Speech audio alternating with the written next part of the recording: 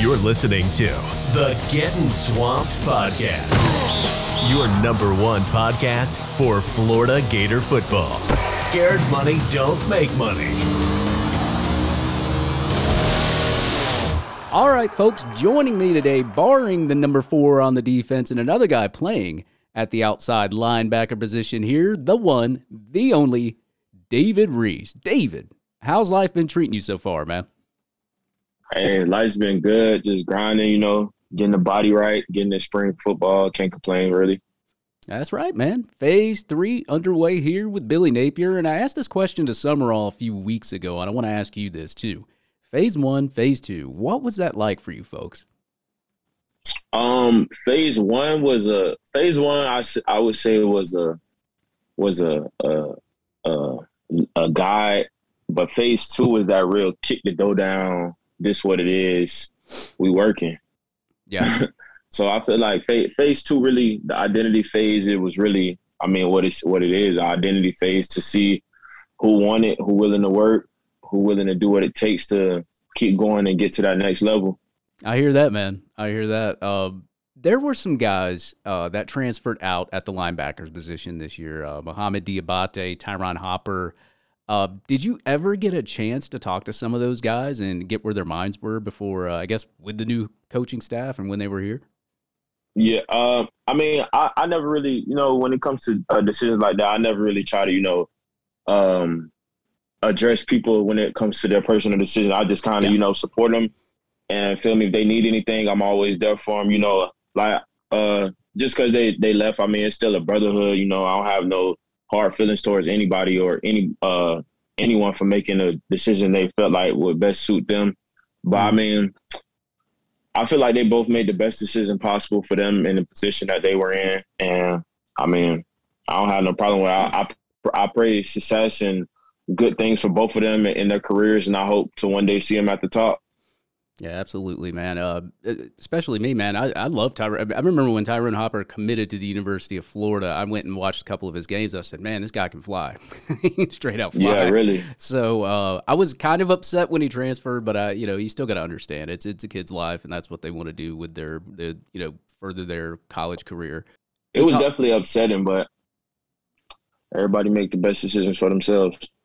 Yeah, the unfortunate part about being a fan, but, you got to understand, coming from their standpoint, whatever their reason was, they made the best decision for themselves. And we as adults also make the best decisions for ourselves in life, whether it's hard or easy, we still got to make them regardless. Anyway, before we start, I just want to go ahead and say thank you for joining me today. And, you're no slouch to, what sacrifices are. A lot of you football players, y'all make sacrifices on the field, not just mentally going to school, football, juggling, if you work part-time or if you don't work part-time, you juggle a lot, but you also make physical sacrifices. You're no stranger to that, having to sit out in 2019 due to an Achilles injury, coming back in 2020, playing 5 games, and then another injury taking its toll there. First off, I just wanted to ask, how's recovery been, and how antsy are you to get back there on the football field? Recovery has been good. At first, when these events happened to me, I was really down and upset and really looking for guidance on, stuff for why stuff like this would happen to me. But, as life has moved on and I've progressed in life, I really am thankful for everything that's happened to me, from my Achilles to my other injury that kept me out. It's really a blessing to be able to learn from those experiences. And really, it gave me time to mature and better myself as a person, as a brother, as a teammate, as a human being. It just really gave me time to reflect on myself and, bring myself up in other areas that I needed to be brought up in. And as far as getting back on the field, all I could do is just say, that I'm ready. I'm really ready. I like to hear that. Now they're David Reese flying around out there on the field at number 4. Another one. How has that, though? I did ask you this on the Gator Collective space. How has that helped your skills just as like a vocal leader in the locker room? I feel like it's a big part of the team. As far as myself, I feel like I can walk up to anybody on the team and have a conversation with them. I can relate to multiple people on the team. I can just be involved with people from all types of backgrounds, from all different places. And I truly feel like that's like a blessing, because like everybody don't come from a vocal background. Being vocal is not everybody's strong suit. Conversating is not everybody's strong suit. Being interactive with other people is just not everybody's strong suit. So I'm just thankful for having that instilled in me and being able to communicate with people. Yeah, absolutely. And have you noticed with the new coaching staff that more people are starting to kind of be, they talk about phase two. Billy Napier's talk about phase two, teaching leadership, teaching a lot of other things. Have you noticed a lot of other people kind of, trying to be leaders and talk to kids and talk to, I guess, their teammates, and whether it's, one thing or the other? Have you noticed that? Just a little bit more communication between everybody? Yes, sir. Coach Napier, he preaches the aspect of team by saying not I, but we, not you, but us. And that really is really being shown with people just, coming together for the common goal of winning, and just everybody wanting to be on one page, is just pursue greatness and just all come together and just be like a real team. Like, because I mean, when you got teammates who really feel like they playing for their brother, that's how you win and that's how you become great. Not just, oh, that's my teammate. Like, you got to really see your teammate as your brother and somebody that you literally willing to lay all on the line for between them white lines. Yeah, I've heard a couple of kids say that, a lot of people were playing as individuals last year, and now you're saying now it's more of like a team. Everybody's playing together as a team, and probably, yes, sir, there's probably a lot more cohesion now, especially defensively. As we talk about, the new defensive scheme, we'll get into that. But as far as just from a mental standpoint from phase two, more of the guys are trying to get together so, they understand the plays and there's less confusion back there. Am I right? Yes, sir. Yeah. So you were originally recruited by Jim McElwain, I'm assuming, back in July of 2017 when you commit. If I'm not mistaken. Unfortunately, it didn't work out for Jim McElwain. In comes Dan Mullen. You build the relationship with him and some of the staff. First off, let me ask you, what was it like building that relationship with Jim McElwain? Then in comes Dan Mullen, building that relationship, and then in comes Billy Napier. Just take me through what that whole process was like. Was it hard for you to like switch relationships with coaches like that from McElwain to Mullen to Billy Napier? Well, when I first started getting recruited by Coach McElwain, he was a real transparent, caring. He looked out for me, my family. Every time I came to Florida, it was like it felt like a real family. And with my brother previously being at Mississippi State and me being up there, interacting with him, being around like the team and stuff sometimes, I kind of already knew Coach Mullen, and we had already had a relationship because I used to go to the big dog camp, and he offered me already. So when that transition from McElwain to Coach Mullen happened, it wasn't necessarily new because I was already like familiar with the faces around the facility. But from Coach Mullen to Coach Napier, I mean, it was kind of the same because, back in high school, I transferred my senior year, which, is for most kids a big year when it comes to sports. Yeah. And I don't know, like, I just never really, like, I see people for people. I don't necessarily look deep into a new head coach, a new, like, obviously a new leader, but when you get into the real world, you can have a boss one day and the next day they fired. You just have to, come together. Obviously, everybody had the opportunity to leave or stay, but I really believe in Coach Napier and what he brings to the table and his vision for this team and this program. Yeah, have you noticed like different personality-wise? And it doesn't have to be anything bad. Is it just McElwain, Mullen, Billy Napier, just personality-wise? Have you noticed any kind of big differences between any of the three? I would say. Coach McElwain, he had a great personality for the times we interacted. I'll never forget those times. Coach Mullen, he was a good guy. His personality wasn't Coach Napier's in the way that Coach Napier, he just, I don't know, like you might be in a locker room one day and he just pop in and just we having a conversation about just something in life or just joking around, like, and I mean, that's like, it's something I'm not used to. Not saying anything bad about Coach Mullen. It just wasn't him. But I mean, Coach Napier, he's the type of coach who will come in the locker room, mess around with the guys, talk, just be interactive. Yeah, so he's more of like I guess he's kind of more transparent with all the kids. Would you say, like, he'll come and see a lot of the kids, not even talk football and just kind of mess around or whatever? Am I correct? Yes, sir. Okay. So has any of your family got to meet the new coaching staff, new coaches? Yeah, my whole family. We had a parent day, and my whole family came up. My aunties, my mom, my cousins. And it was a great time. I'm really appreciative of them hosting that event and allowing for people's families to come in. And I'm really appreciative for them hosting that event and allowing for people's families to come in and interact with the new coaching staff and see. Because, I mean, I'm away from home, and I mean, I don't know about everybody else, but I know my mama, she laid it all on the line for her son. So it was just good for everybody to be able to come and see, like, who their kids are going to be interacting with, who's going to be looking after their kids while they're away from home. So I'm just really grateful for that opportunity for them to meet the new coaching staff. Yeah, it seems like we get to see just what's on the outside, what's floating around there on Twitter of all the families that come and visit the University of Florida. And it seems like the consensus across the board is, everybody, from what I know, when family members come and visit with some recruits, they love Billy Napier from what they say. Yes, sir.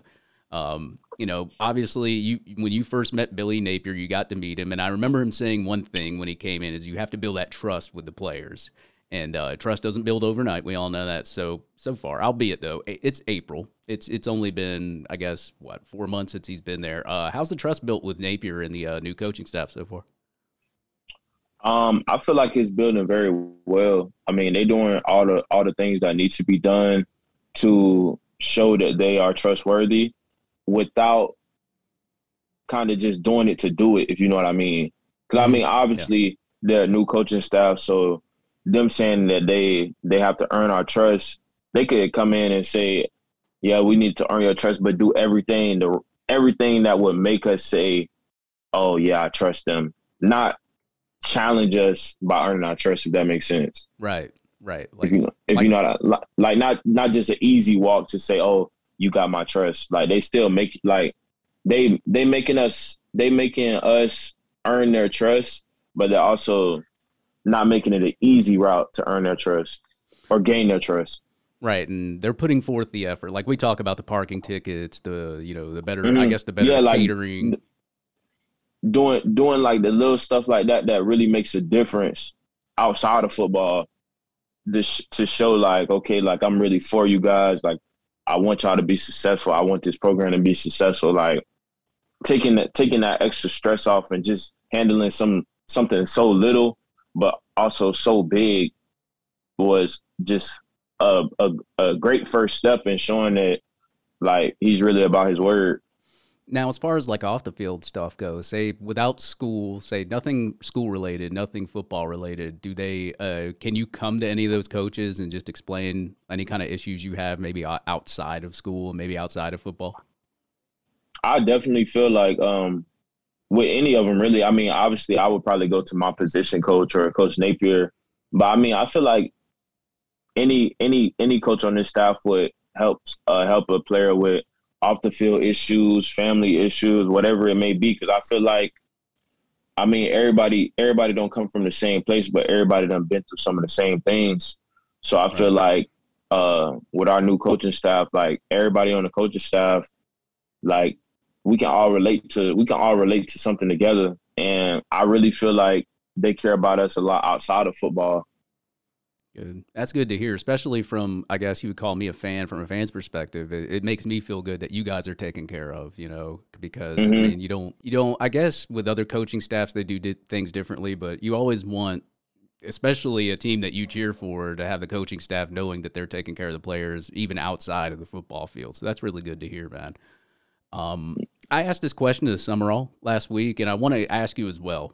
Brenton Cox, 8.5 sacks last year. coming into the year, he said he's going to have a sack every down. I remember his press conference. He said that, and I like that attitude, by the way.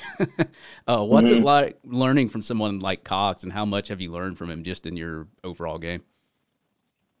I mean, he's definitely taught me some different things, considering that I haven't played in the last few years. Him being a player that he was a very impactful player for us last season. You know, I learned a couple things from him. You know, I do a lot on my own. I watch a lot of film on my own, study different players and stuff like that. But he's definitely a competitor. He brings it every day. You know, he's somebody that you want to consider yourself running with. Like, you want to compare yourself to, okay, what's Brenton doing? Like, how hard is Brenton going? Like, I want to be on point. Because like he said, I mean, he's trying to get the sack record, but at the end of the day, we all trying to make plays and we all trying to beat that sack record. So, I mean, you know, it's just good competition. It's a good player to, you know, have on your side. I would definitely rather him be on our team than the opposing team. But he's definitely a player that, you know, he brings it to the table, and he definitely is a hard worker. Yeah, 8.5 sacks on a bad foot. That's pretty impressive. Yes, sir. You're obviously on the defensive side of the ball. Has there been any guys on offense to you that stood out, maybe, you know, that maybe makes it tough for you there on the defense? I mean, I feel like the offense as a whole, they're going to be a force to be reckoned with. You know, we all work hard. We all, you know, everybody has their days where somebody might be the top dog. Somebody might be struggling a little bit on any given day. So I don't necessarily want to say that it's a lot of people that stood out. I mean, I feel like everybody on the offense working, and I know it's a lot of people that's making plays. So, you know, I feel like everybody on offense really doing their thing right now. That's what you like to hear, though. You like to hear that everybody's making plays, because then you know everybody's doing their job. So that's a good thing to hear. Yeah. You don't. I guess, I mean, it's okay to have somebody that stands out or something like that, but really, if everybody's making a play, then you know you're in good hands. So definitely, we're in a good spot. Right. Jay Bateman, in his press conference, he emphasized a weakness on the defense that he had talked about when he came into the program, and it was tackling. Just last year, I ran the numbers on Pro Football Focus. Florida had a total of 132 missed tackles. Now, it wasn't the last in the SEC. There were worse teams in the SEC. How much has Tony and Bateman, you know, emphasized tackling this spring, and what are some of the different things they may have taught you to help you out in that part of the game? Coach PT and our whole staff, they emphasize tackling big. We actually do a tackling circuit every day, and you know, it's not just a lackadaisical, you know, running through the drills. You know, they put an emphasis on tackling, you know, proper head side, you know, wrap and roll, squeeze, just all the aspects of making a good form tackle. And also when you might not be in the right position to make a profile tackle, but you can still get them to the ground. So I feel like they put a big emphasis on that, and they what's the word? Not force, but they let it be. They make it known that that's a big part of this game, and in order to be successful, that's something that we're going to have to do. Yeah, they kind of just drill it into your head every day. Hey, tackling. Yeah, definitely. I get that, and it's not a knock on any of the last staff that maybe you've been coached under. Has that changed? You know, like how much has the tackling drills changed from like maybe the last staff? I don't think it changed at all, really. You know, it's just, I mean, I feel like with a new vision and just a new team, it brings like a new kind of energy. You know, if you know what I mean. Like, right. Not saying anything about the last staff, but just with a new team, you know, new program, new vision, just a new everything. It just brings that new energy that, you know, tackling. Like, that's what we're going to have to do in order to make up for last season. And Summerall told me a couple weeks ago that everybody now is getting reps, and not just, you know, maybe some of the first and second team guys. Everybody's playing against everybody. Is that correct? Yes, sir. Yeah. I think that's also something that's big too. You know, obviously right now, like, it's not season, so we don't have a scout team or anything like that. But just everybody collectively getting reps and getting better, I feel like it's what could take a program to the next level when you don't have guys just sitting on the sideline, coming to practice, not doing anything the whole time, really, just because they're like a 3 or a 4 or whatever their depth chart position may be. I feel like getting everybody involved and getting the weakest link to become stronger every day is what can push us over the edge and take us to the top. That's right. You can't get any better if you ain't practicing, right? Definitely. We talk about NIL a lot and how it's changed the game and how NIL and the Gator Collective, how has the NIL and how has Gator Collective maybe have helped you and maybe some of the guys around you? I know with me personally, I haven't really been on the field. So like a lot of people, they don't really know David Reese other than just the name David Reese. There's another David Reese other than the last David Reese. So, I wanted to join to really, get my face out there, interact with people, because I mean, I remember growing up and being that little kid that always wanted to be around, like meet a football player one day or just meet somebody that I looked up to and be able to do it and do it the right way, if you know what I mean. Yeah. Not, like, cause you got people who like, they see you out and they just like all down your throat, like trying to ask you 100,000 questions, or you could just be standing in line trying to get a piece of pizza or something. Yeah. So I feel like this is an opportunity for like to meet and greet and just be interactive with people who want to know, and it's being done the right way, I feel like. So that's why, I chose to interact with the Gator Collective and the whole staff and stuff like that. And I know for other players on the team, the NIL thing it's been really big.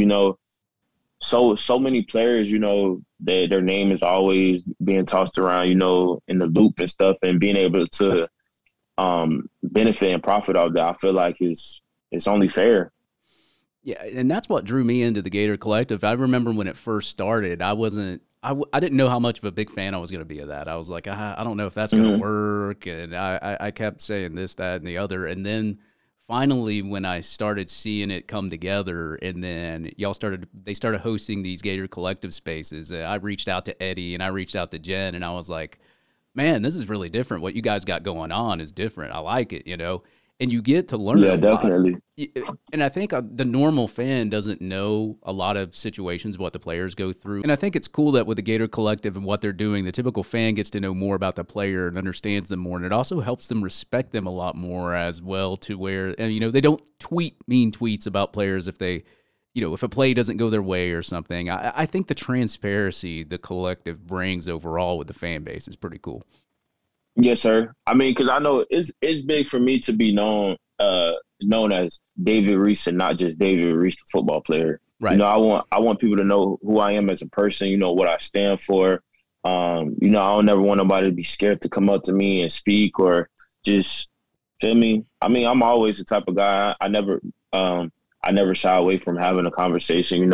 I'm just always trying to connect with people and understand people and just shed present light on, you never know what somebody could be going through, and me being going through a lot, I could say somebody, we could be having a conversation. I could say one thing that might change their life forever.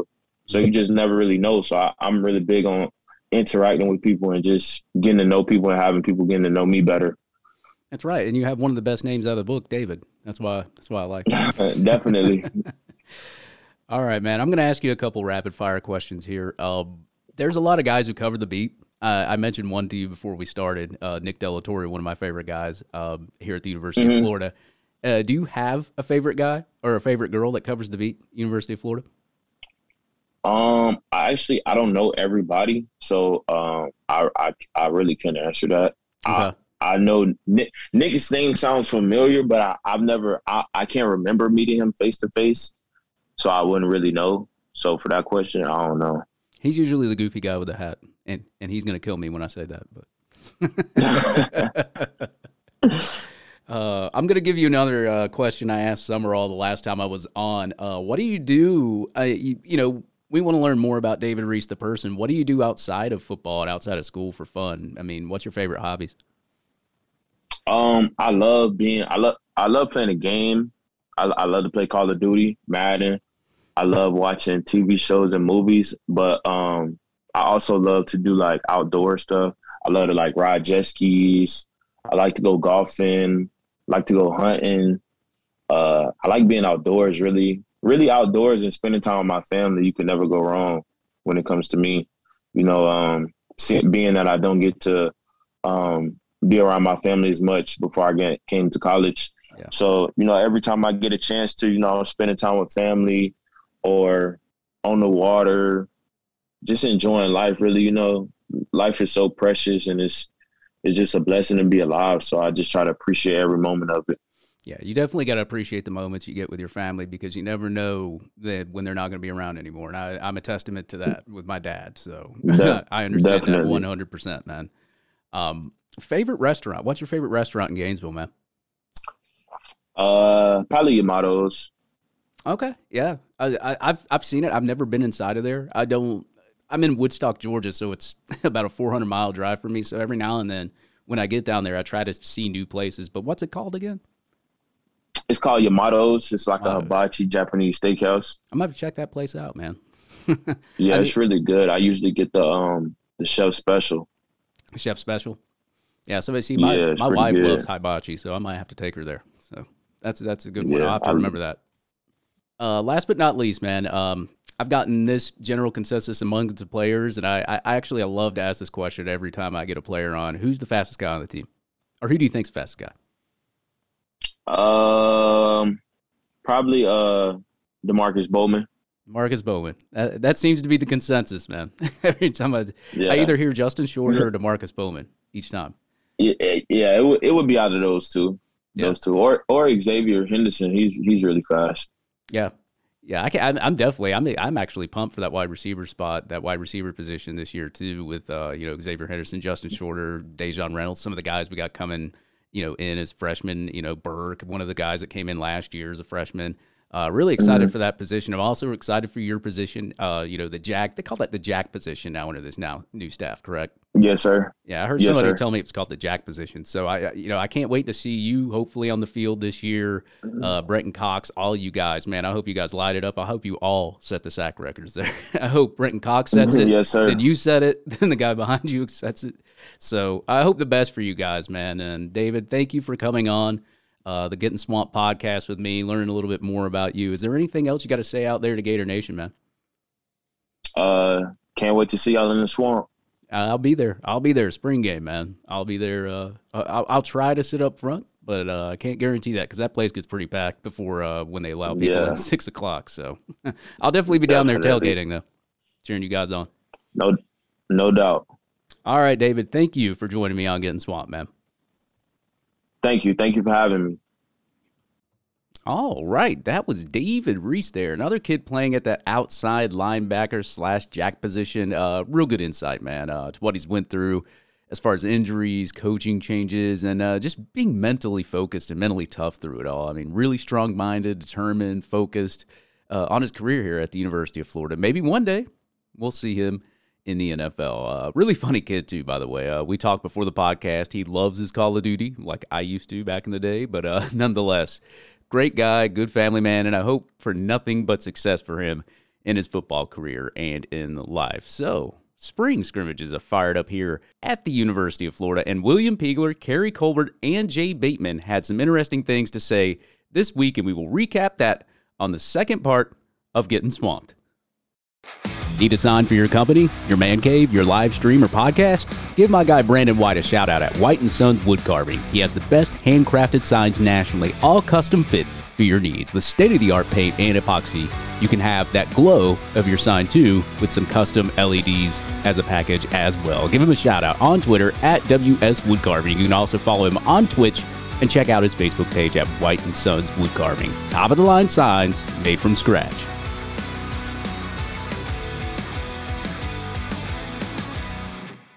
College programs must be competitive in name, image, and likeness. It impacts current athletes and affects the decisions of recruits. And Gator fans can put Florida at the forefront of NIL. The Gator Collective is leading the charge, uniting fans and student athletes like never before. Commit for exclusive content, interactions, and events which bring you closer than ever to your favorite players. Also, by joining the Gator Collective, you're empowering these student athletes to build relationships and develop skills that go far beyond just making money. You're providing an avenue for these Gators to excel in life. NIL will change the landscape of college sports, and we can't be left behind. Gator Nation, do your part by joining the Gator Collective today at www.thegatorcollective.com. You're listening to the Gettin Swamped podcast with your host, David Soderquist, your number one source for all things college football and Florida Gators. When I got here, everyone told me that I had one of the better rooms, and I think they're right. I mean, I'm pretty excited about this group of guys. Yeah, I mean, I think they've played a lot of football, right? They're fifth-year seniors. They understand. And by the time the season starts, they'll both be graduates of Florida. So they're obviously really bright kids. And, yeah, I mean, I'm coaching Amari Burney. It's like coaching like a 30-year-old guy in the NFL, right? So, I mean, like he's a dream to coach. So I'm excited about those two guys. Find out that Ventrell can only go Saturdays. What was your reaction? Actually, I figured it out like a week into the job, and it's like, hey, look, I mean, Ventrell Miller's played a lot of football. He comes to every meeting. He's at every walkthrough. And the number one thing is to graduate, right? So he's got to graduate. And so I think it's been great. He's been at every Saturday. We play better when he's there on Saturday. So it's helped us. But it's really helped us get Scooby extra reps and get Derek extra reps. How is he as a leader, Ventrell? Elite. He's an alpha male. Everyone told me that when I got here. The first time I met him, I realized it. And I think his energy, I think the level he plays at, I think it infects everybody else. All right. That was Jay Bateman talking to the media this past week. And, folks, he's not lying.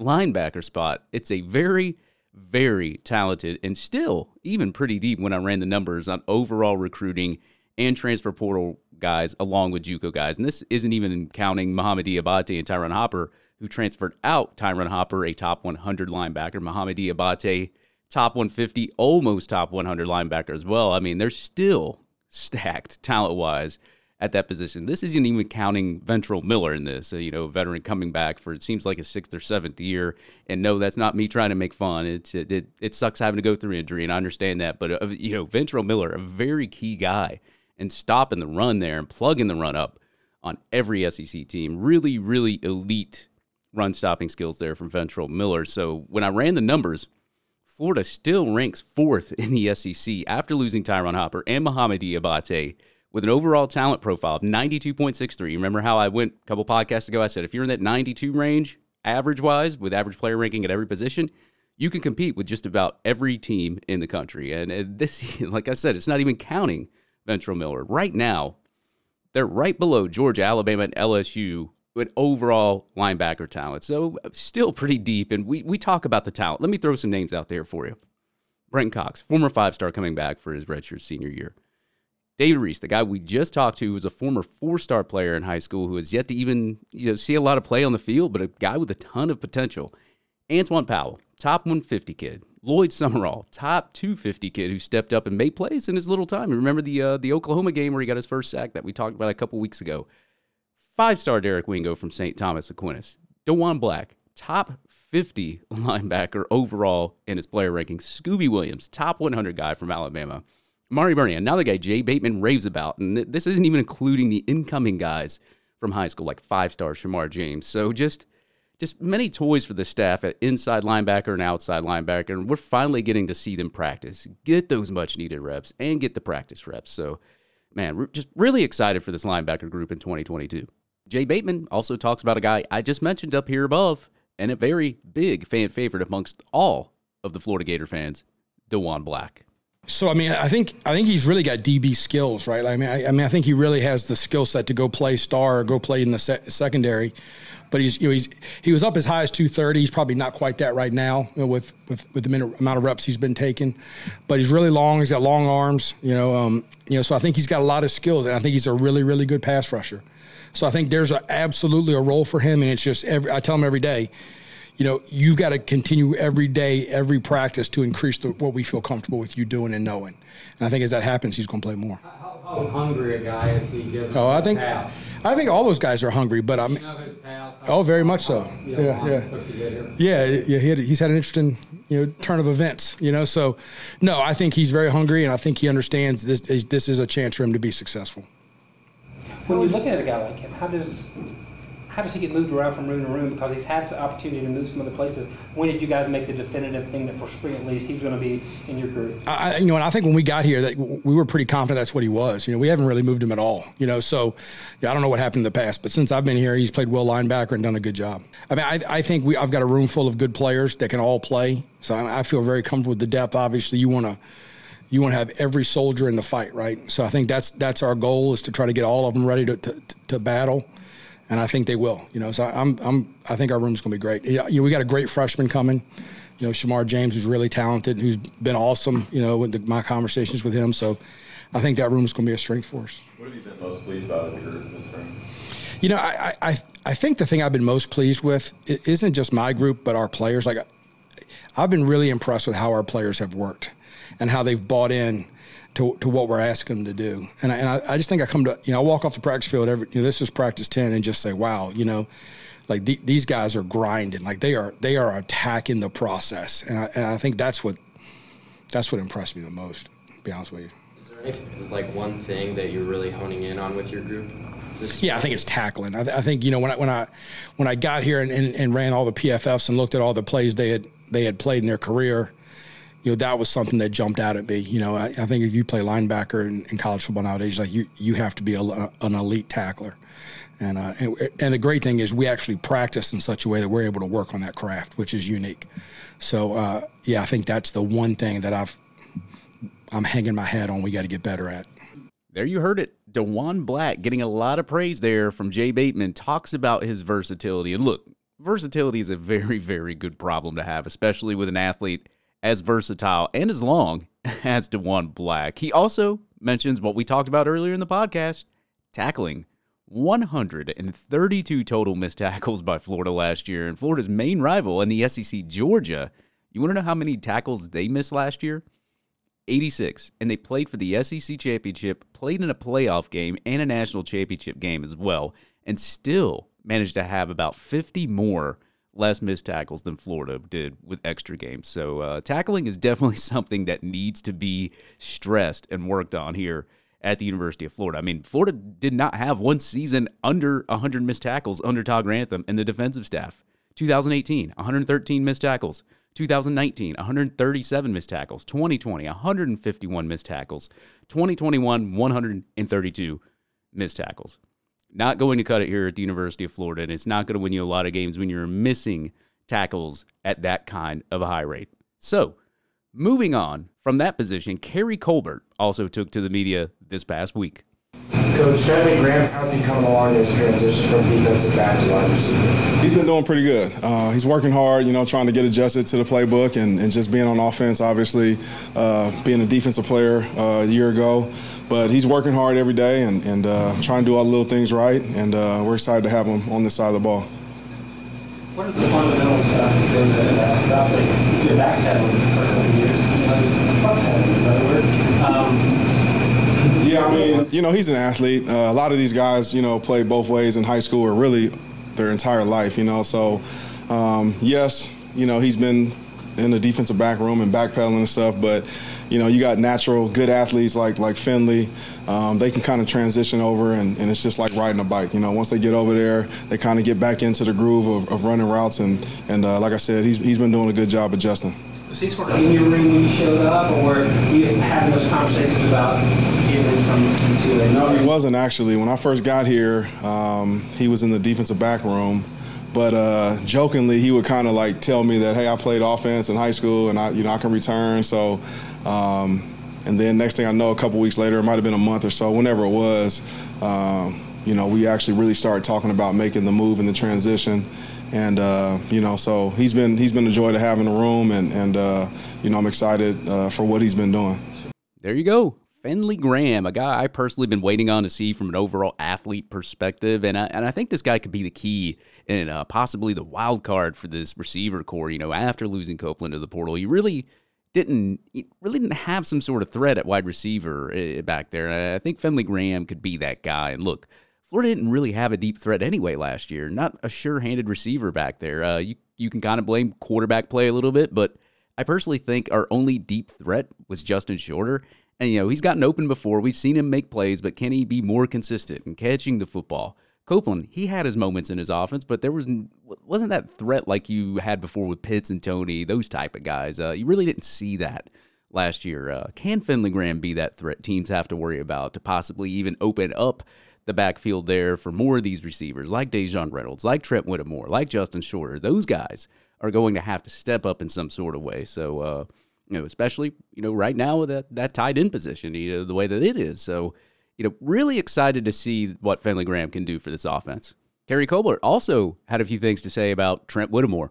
He's been doing awesome the last couple of days, making his plays. And obviously, he's a very smart player. He works very hard. He's very well respected by his teammates.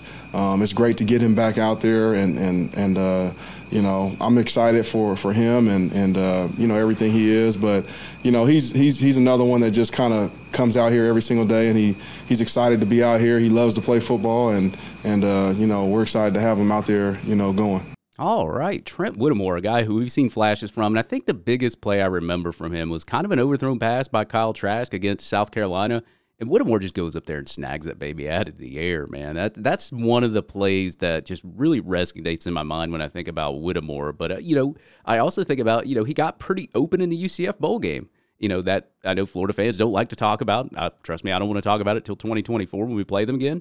But I believe Whittemore got open 2 or 3 times, wide open for touchdowns, and all of them were overthrown. But, that's on the quarterback. That's not on Whittemore. So really promising plays that we've seen from Trent Whittemore, and I'm curious to see how he's going to fit in this new system that Billy Napier's installing with Kerry Colbert and all the other wide receiver staffs. But Colbert also was asked about a 5-star receiver by the name of Justin Shorter.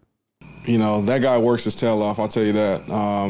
And he every single day, every single play. Sometimes I gotta kind of slow him down and get him to kind of take a little off, of his body as far as on off day and stuff like that, because he always wants to go. He's always trying to get better, which is a good thing.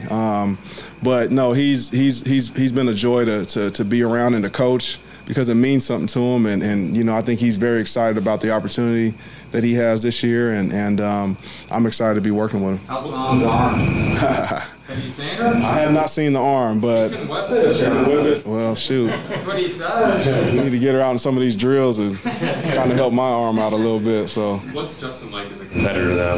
He's very intense. Like I said, it means something to him. So he wants to compete. He wants to dominate. He wants to make his play. And he wants to be out there. When it means something. So he's very intense.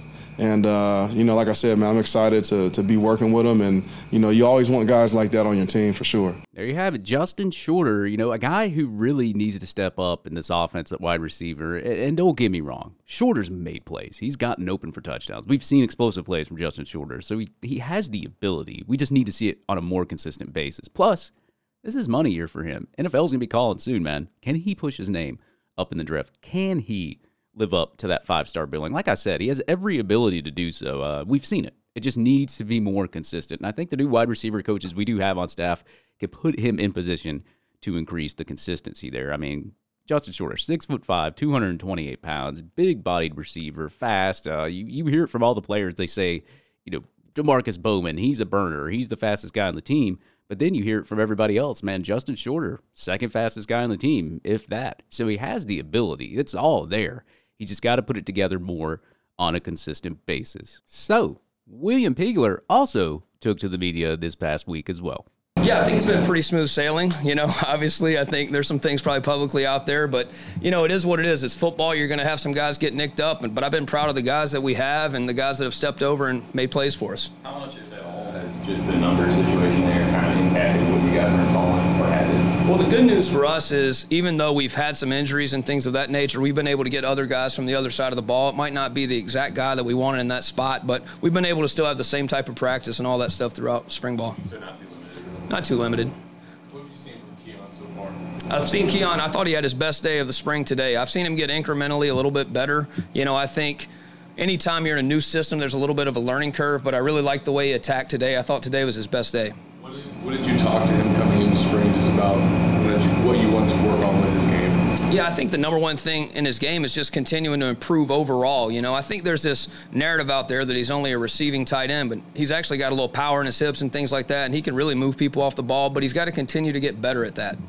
Coach, how's this offense use tight ends? It becomes so much more of a part of the passing game and things in the last decade or so. Yeah, I think you asked Coach Napier, we're about 60-40, 11 personnel versus 12 personnel, and I think we're going to try to use the tight ends in a lot of different ways. Obviously with some of the situations that have happened this spring, we probably haven't been able to open it up as much as we'd like, but it's definitely a place for us to throw the football to the tight ends and also use them in the run game to create those shot plays that we're looking for. There you go. Tight ends coach William Piegler talking about the attrition at tight end and even talking about a guy who a lot of Gator fans have been clamoring for ever since he came to the University of Florida. Keon Zipper, a guy who was the number 1 tight end in the state of Florida in the 2019 class and the number 2 tight end overall in that class as well. Coming in from Lakeland High School. And look, if you're the number 1 tight end in the state of Florida, especially in the division that Lakeland plays in, you're playing against some pretty elite and fantastic players. So now with the injuries and possibly getting Elksnis back by the fall, it's going to be pretty much the Keon Zipper show from here on out. I mean, you heard Piegler say he had his best day at practice. You also heard Napier praise Dante Zanders as well. But look, man, they're going to rely on Zipper heavily now at that tight end position. Can Zipper stay healthy? Can he also live up to that high school billing? You also heard Piegler talk about using the tight ends to step up in blocking scenarios to open up people in the offense as well. I mean, when I ran the numbers compared to the last staff, Billy Napier used his tight ends in blocking situations 13.8% more than the last staff here at the University of Florida. And in overall snaps at his time at Louisiana Lafayette, he used the tight ends in blocking scenarios 66.3% of the time. So these guys are going to have to learn how to block as well.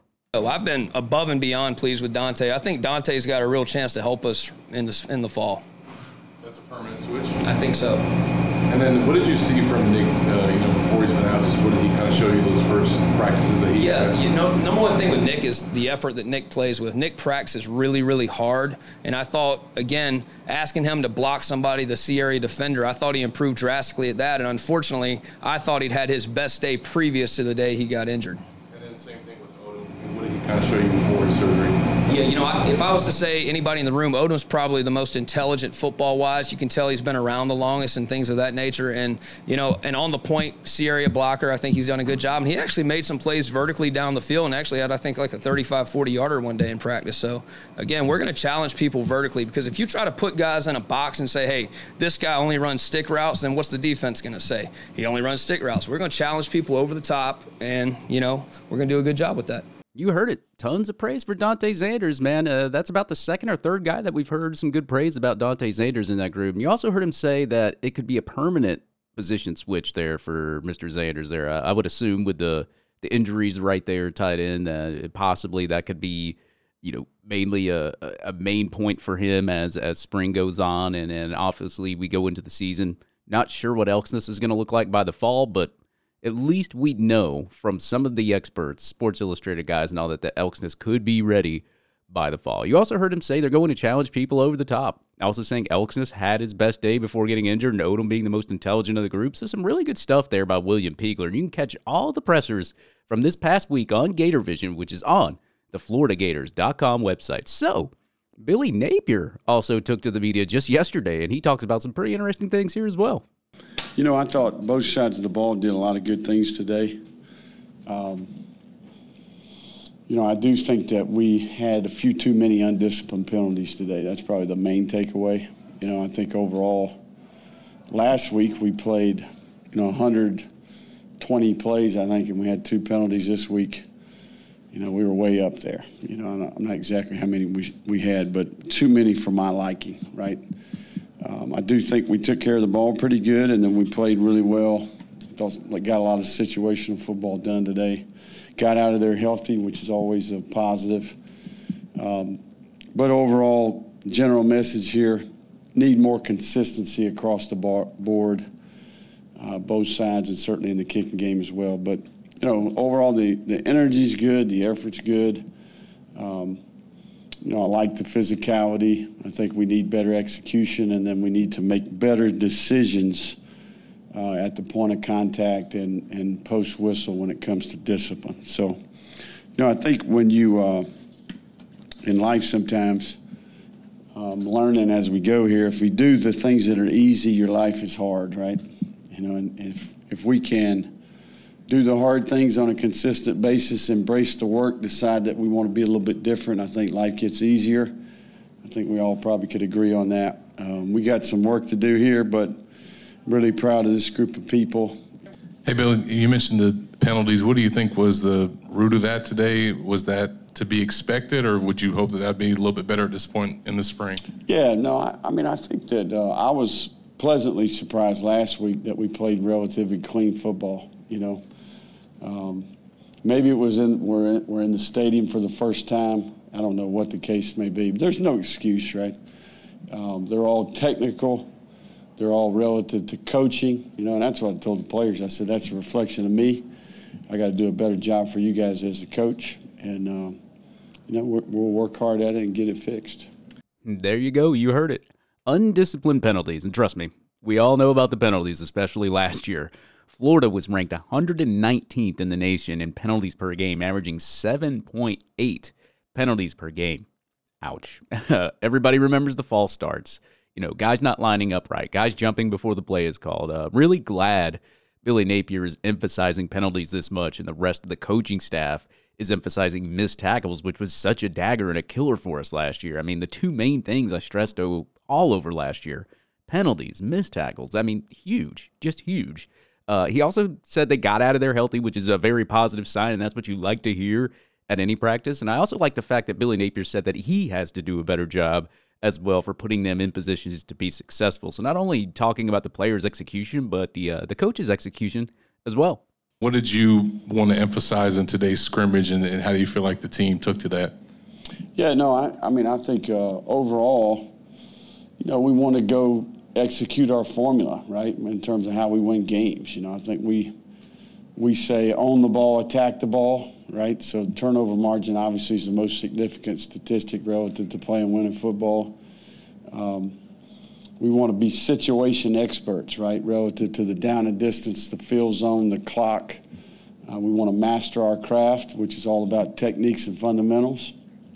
And then we want to be aggressive in all three phases, and the collective effort of all three phases being an issue for the other team. And then we want to finish, right? We talk about legendary finish, and that's finishing plays, that's finishing possessions, and ultimately it's finishing the game, right? So, it doesn't change. Formulas work for us. It's typically when you go back and look at a competition, it comes down to the basic things. We got to do the simple things well, and that's what I see. I think we need to improve.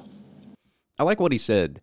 Be aggressive in all three phases of the game. Offense, defense, special teams. We all know how the defense was being played under Todd Grantham, and it was actually really poor. And honestly, it really can't get any worse. I mean, Florida in 4 years under Todd Grantham averaged giving up 24 points per game. Not really too good or too bad, but it's still not the Florida Gator standard of the defenses that Florida's known for. I mean, let's be honest. Offensively, I'll say Florida did extremely well under Dan Mullen and the coaching staff, averaging 32.4 points per game. That's really actually good. And who knows how the offense will look under Billy Napier? We'll just find out April 14th at the spring game there.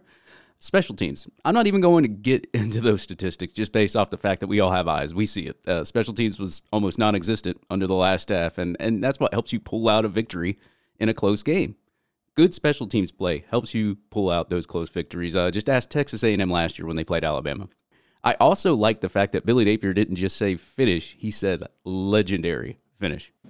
Yeah, I think the first way you win is you don't beat yourself, right? And you completely control the things that have nothing to do with the opponent, right? So, we're talking about undisciplined penalties. We're talking about taking care of the ball. We're talking about mental errors. From a coaching perspective, we're talking about positioning the players to have success, being a really sound concept, making sure that when we watch the tape that we have the answers to the test, right? So that's where you start, when you're building a football team. We've always taken great pride in not giving the other team anything, right? They've got to earn every single thing that they get, right? And, when you talk about penalties, typically you're going to have some technical fouls in a game, but the undisciplined ones you want to eliminate completely, right? And we had too many today, right? So, our goal is to play and we want to be under one penalty in every 30 plays, right? So, and I can proudly say that typically in the past we've done that. Is our team ready to play that brand of football? No, right? But we don't play tomorrow, right? We don't play this week. We got time. So we're in the process of working hard on that, and that's my job as a coach. He hits the nail on the head right here, man. You can't beat yourself. We saw it a lot last year, and I'm not going to harp on that again. He also says he wants to have under one penalty every 30 plays. Sheesh. That's something we haven't seen here at all in a long time, and I'm not even harping on the last staff. I mean, you can go staffs before. I mean, how many – I don't even think I can think of a game that we had one penalty or under one penalty every 30 plays. That's called discipline right there. And Billy Napier means business about these penalties, but he does make a good point. When you do all of this and you play disciplined play, you do make the team earn everything that they get. I mean, look at 2020. We had a national championship offense. A little bit of discipline would have sent Florida to the promised land, and Dan Mullen might still have his job. How many games did we light teams up on offense on that side of the football, and then you'd see guys just lined up wrong, confused, shoes thrown, costing us a game, and then allowing that player to be the captain the next game and come back out there the next play just after doing that, and the coach saying, well, I never saw the shoe being thrown. And like, come on now. That's just lazy and a cop-out. But you're definitely not going to get that with Billy Napier and this staff. Love what Billy had to say here. Billy, I know you'll need time to go over the film to look at decision-making with the quarterbacks, but in terms of accuracy, how are they today, especially given the wind? Yeah, it was windy today. Overall, I didn't think it was bad. I think sometimes we always evaluate the quarterback and, if the ball's moving and we're scoring, we think the quarterback's doing great, right? When in reality, a lot of times quarterback play is dependent on the players around him, right? I think we're still pursuing a point in time here where everybody knows what to do. They're aligned correctly. They do it with the right fundamentals and techniques. There's great communication. There's great execution, at every position around the quarterback. And right now, we're a mixture of lineups each and every period. But I wasn't necessarily disappointed with the quarterbacks today. I thought we did a lot of good things. I think that we need depth, and I think sometimes when there's a drop-off around the players, sometimes that can affect the players. So we're going to evaluate the decision-making of the quarterback, right, the accuracy of the quarterback, and then ultimately the execution of the play, right? And we'll learn more, but overall, nothing glaring that I'm disappointed with. Another question has been the wide receiver position as far as getting consistency, getting people open. Mm-hmm. And are you seeing the separation, for example, in the passing game with the receivers? Are they getting open consistently? Yeah, I think we have. I think we have a group of players that I think can play winning football, if that makes sense. There's a handful of players in that room that I think we could run out there and we could depend on those guys. They can do their job. They can play winning football for Florida. We need more. Does that make sense? But I do think overall, I think we've got some guys that can execute and do their job. Now, how many? I think that's where we're at. How many guys? I think they're a reflection of the entire team, right? I think the team as a whole lacks depth. We need more players that can do their job consistently and play winning football, right? The receiver position is much like every position on our team, right? We got a good group of ones we can run out there. We got a couple twos that we would put in the game, and then after that, I think we've got improvement. We need improvement. All right, there you go. Quarterback play sounds like it may not be as bad as we think here, folks. But you also heard him say a lot of quarterback play is more about the players around them. So, I agree 100%. You got to execute on both sides of the field, receiver, tight end, quarterback. They all got to be collaborative, and that's how you execute a good offense. Can they execute? Can they get lined up correctly? He did say he wasn't disappointed with the quarterback play, so I guess that's something good to hear, especially going into the spring game next week. So, he also had some great things to say about the receivers, and he said that he had a handful of guys that he could get open and play. But, on both accounts, he did say depth was an issue, which goes back to what we said last week about hitting the portal hard, talking about depth. Will be interesting to see where Napier kind of tries to fix depth issues here in the portal, especially after the spring. What are your just impressions on interior defensive line depth then, as it stands? Yeah, I think we've got some players that can play effective, football. I think I would answer the question the same way I just answered the receiver question. I think we can run a pretty good group of ones out there, and we have some twos that, we could roll in there and play. We need more depth, right? We need more players. So, but I think we have capable players. Does that make sense? I think there are some redeeming qualities, right? There's height, length, there's athleticism, there's power. And I think it's more about learning what to do, how to do it, and doing it more consistently. Being loyal, being dependable and accountable, right? Playing winning football. You can do your job for the team every single time, right?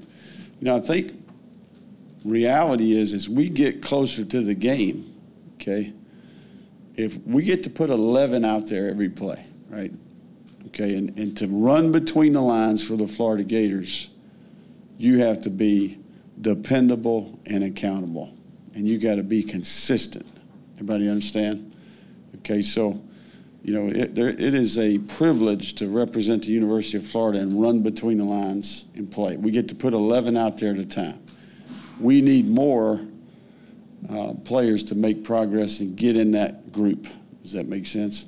We've got a lot of players that I trust and we will put out there, but we've got a lot of work to do to create depth and add more players to that list.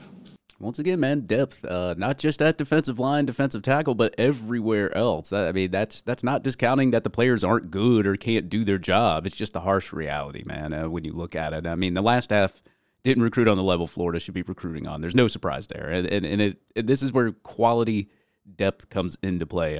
Florida, I will say it's been pretty lucky in the past few years. This has come to injuries, man.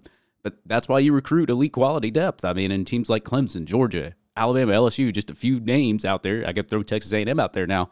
Can afford to lose guys because they recruited at a high level. One 5-star gets hurt, another top 100 or 5-star comes in to take their place. We saw it in the LSU game last year. They were decimated with injuries, guys leaving for the NFL early, going into the portal, and they were still able to run the counterplay down our throats and score 49 on our starters because they recruited at a high level. Billy, speaking of building a football team, I want to ask you about NIL. You've talked about that you're in the talent acquisition business, but in talking to Marcus yesterday, it seems like you're also about to be in the talent retention business. Players, it seems like in the past used to transfer because they were upset, playing time or something was wrong. Now we could be in a world where guys leave schools where there's nothing wrong with where they're at, but they get an NIL deal to go somewhere else for $100,000. How do you manage that, deal with that, and how's that landscape going to kind of change sports? Yeah, no, I think there's a ton of variables here, right, relative to the transfer portal, name, image, and likeness. And I believe that it's our job to equip the players, okay, and it's our job to educate the players, and it's our job to use any and all resources that we have to help the players, right? So, I don't necessarily. There's pros and cons of this, right? 98% of the players in college football, 99%, heck, they're not going to play in the National Football League. Okay, so, and this is a explosive entertainment business that we're a part of, reality, right? But so there's a lot of positives about a guy who comes to the University of Florida, He's a starter. He's a significant contributor. I mean, the amount of time, effort, and energy that these guys put into doing what they do, right, to represent this place, being a loyal teammate, the physical work, the mental work, the time. I think it's positive that these guys can benefit from that, right? But I do think that we got to be careful here that we're not making short-term decisions, I think, that may affect their future. There's got to be, it's part of the decision, but it's not all of the decision, right? I mean, you come to the University of Florida, you make a decision to come here, you're going to attend the top 5 public university, right? You're going to have an alumni network that's 415,000 strong that is, can position you for success, that you can network with, that will really, the more people I talk to, the more that we realize that they're going to benefit from that the rest of their lives, right? You talk about the Hawkins Center, the resources that we provide there to be competitive as a student, combined with the Gator Made program, which is all about life after football. It's about a holistic approach. It's about leadership development, character education. It's about creating experiences for the player so that their perspective changes on life, their approach changes while they're a student, We want to have a place where we're using football and football is not using them. Does that make sense? And I think NIL is another part of our organization. And it's one that we need to have a very specific plan, right? And there's no question that it's part of the competition now, right? It's part of the package, right? It's part of the decision-making process. So I don't think it should be the sole reason that a young man chooses a school. I think there's got to be something about, being on a team, the passion for the game, and the experiences and the people that you'll meet along the way, right? So we're fortunate that we have an incredible product to sell here. And I'll say it again, I think NIL is going to be a strength for the University of Florida, right? To go along with all these other things that I just talked about. We play in the SEC. We play in the most competitive conference in all of football. And if you can do it here, you can do it anywhere, right? So, again, I think it's going to be a strength for the University of Florida. Really good stuff there about NIL from Billy Napier, and I like the fact that he said NIL has a lot to offer, but so does the university in itself. Talking about kids coming to Florida and having that experience in football, in school, the campus, but also being very pro NIL as well. So Billy, talking about checking all the boxes as far as overall experience of the parents, of the players, and NIL, looking after the kids' future. And I think with all of that rolled into one, I think a lot of kids, especially in this recruiting cycle, are starting to see this, and you can tell by some of the recruiting buzz. And speaking of recruiting buzz, spring game, April 14th, next week, Thursday. Tons of elite recruits lined up for that event. Tons of media, including myself, will be down there supporting the team. So if you're down there, I might catch you at Spurrier's or maybe somewhere on the North Lawn or maybe just a random tailgate. Should be fun, though. Should be fun, folks. But that'll wrap it up for this episode of Gettin Swamped, and special shout out there to David Reese for stopping in and talking with me, and another special shout out to all you folks who have listened thus far, and the folks growing on the YouTube channel out there as well. Gators Reddit, Gator Facebook, Gator Twitter, just all the support from all you folks. I can't say enough how much I appreciate you guys taking the time out to listen to Gettin Swamped and also sharing it with your friends and family. And if you want to follow me on Twitter, you can follow me at Gettin Swamped on my personal Twitter or at Swamp Podcast on Twitter as well. You can also search for Gettin Swamped on YouTube if you prefer that platform, and you can go to the website, www.gettinswamped.com, for all your latest statistics and podcasts. But folks, that'll do it for this episode of Gettin Swamped, your latest in football, statistics, special guest, and social media. Thank you for listening to Gettin Swamped.